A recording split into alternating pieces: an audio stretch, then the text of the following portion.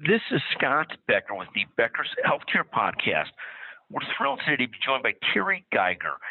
Terry is the Deputy Director of Academic and Biomedical Operations at St. Jude's Children's Research Hospital in the Memphis area. Terry, we're thrilled to get a chance to visit with you today. Can you take a moment to introduce yourself? Sure. Thank you, Scott. It's a pleasure to join you. I am a physician scientist. I'm a pathologist by training with subspecialty training in transfusion medicine. And I'm also a laboratory researcher. I have a fundamental and translational research laboratory in immunology.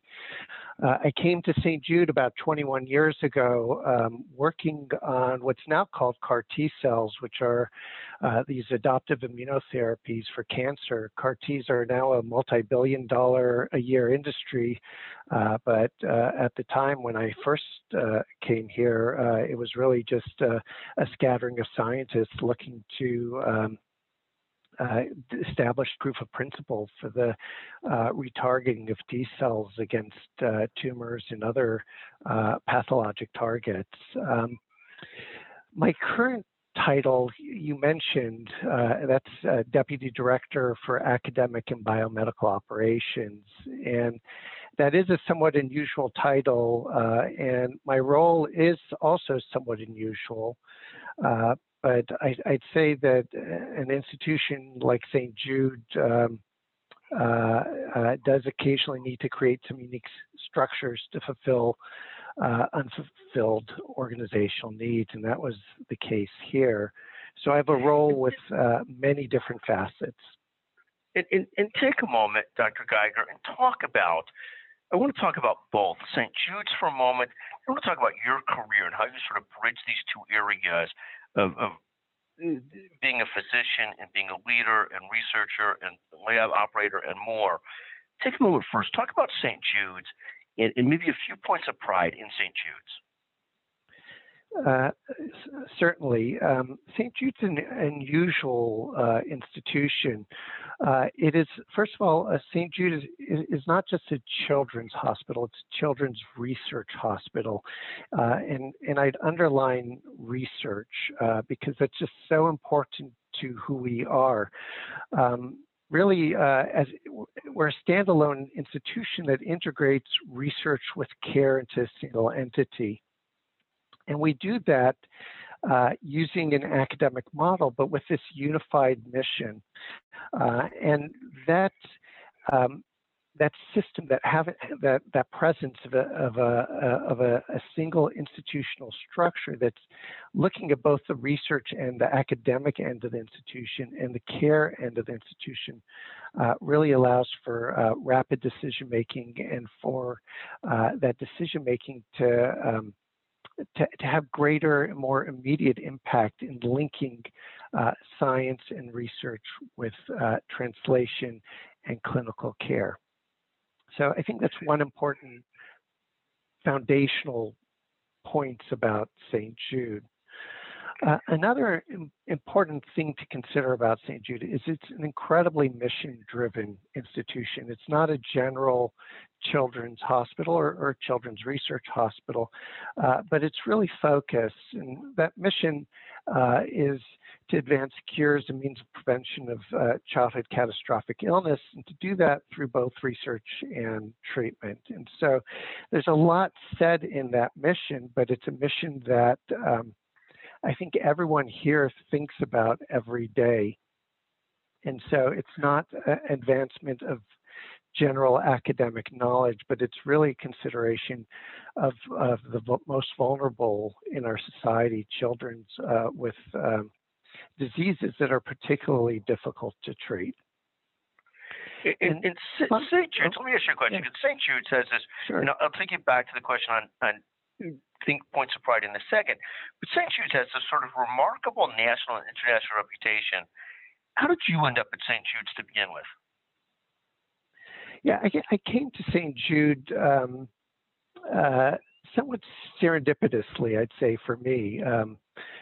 When I had finished my fellowship and training as a pathologist and as a scientist, I went on the open job market and started looking around, and went to a variety of different institutions over the course of a couple of years, and even turned down a few jobs. I knew nothing about St. Jude. And I came in response to an advertisement. I had some new research and a new talk, and I thought, let me just apply, and it'll be a good place to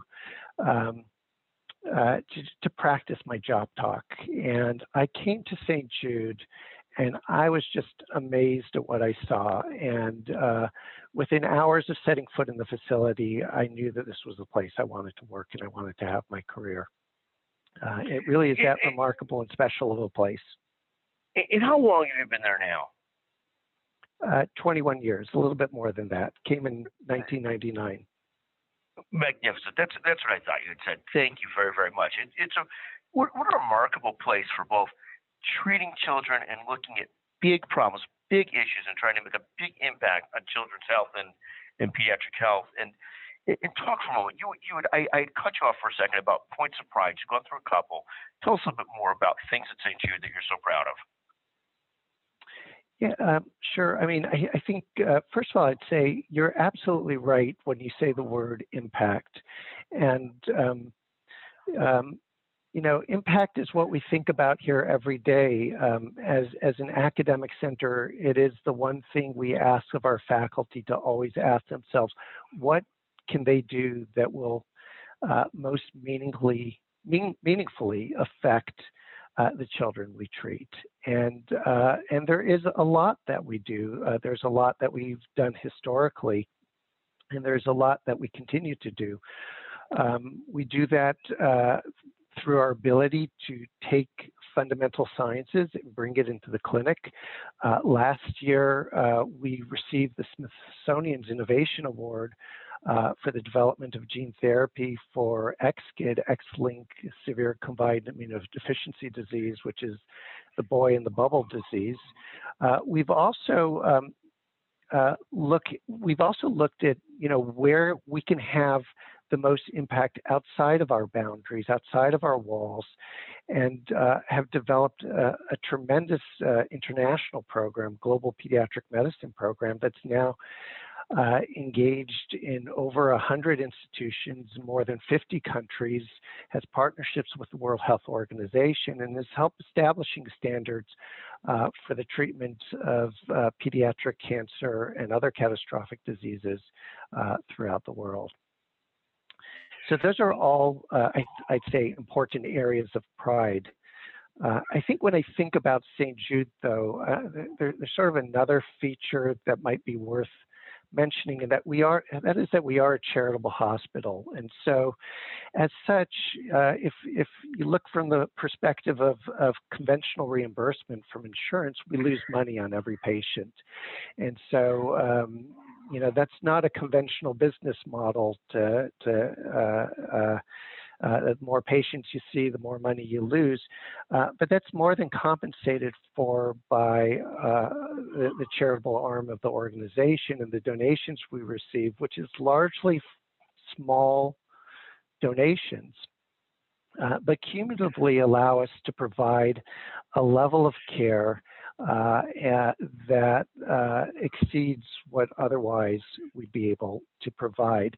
And we use that to ask questions such as not what can we do within the context of current reimbursement structures, but what is it possible to do for children that have these diseases and for their families that really we do not want to have to think of anything but the care and demands and needs of their child.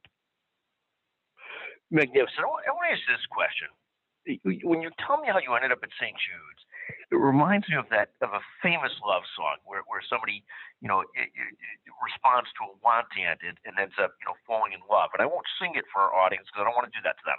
But I will ask you this question. You've had this remarkable career, Dr. Geiger, where you've loved what you do.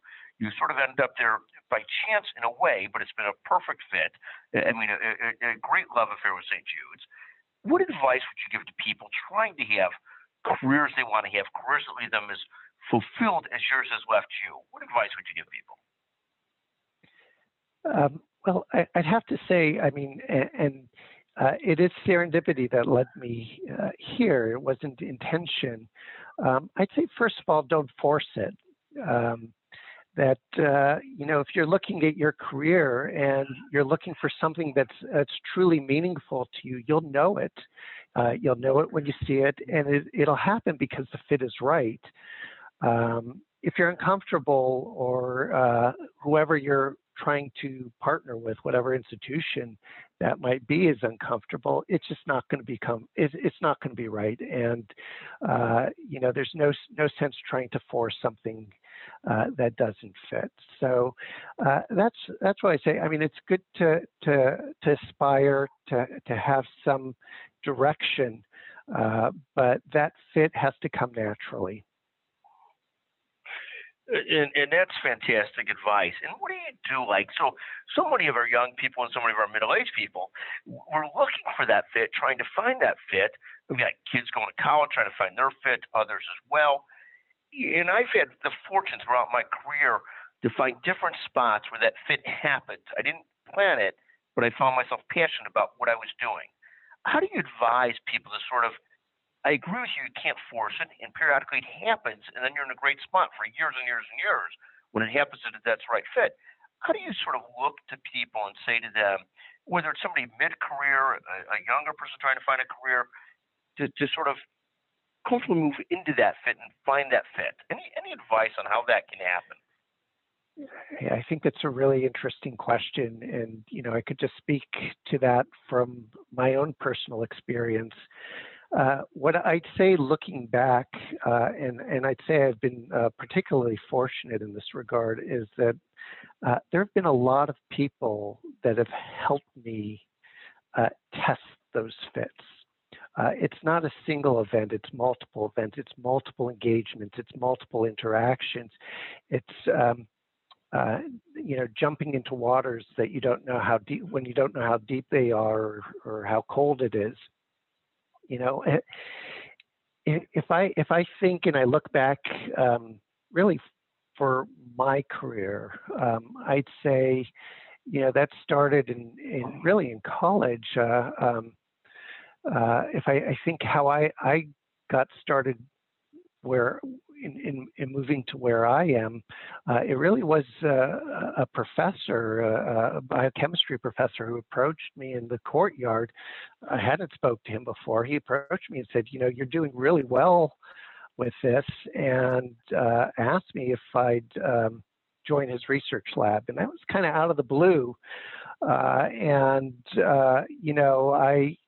I didn't know much about it, but I sort of went for it. I just jumped into the opportunity, and I loved it. I found, it was incredibly invigorating being around scientists who were passionate about what they did, who were interested in just knowledge, who were curious, and it really sparked in me something that's become my career. And it took me till I'd say this stage in my career that I now can look back and think, yeah, that was a pivotal moment. And it was pivotal because someone else kind of came and approached me and offered me this opportunity. And I think having those opportunities is fundamental. Seeking those opportunities out sometimes feels a little bit difficult or challenging, but it's really important to test new things, to test new options, new careers. What I do now is completely different from what I did when I first came to St. Jude, and is certainly a path I didn't expect to be on when I started my career as an academic physician. Fantastic. Dr. Geiger, thank you so much for joining us today on the Becker's Healthcare Podcast. Fascinating career, and congratulations on such a wonderful career and the work that St. Jude's does. We appreciate you joining us very much. It's a pleasure.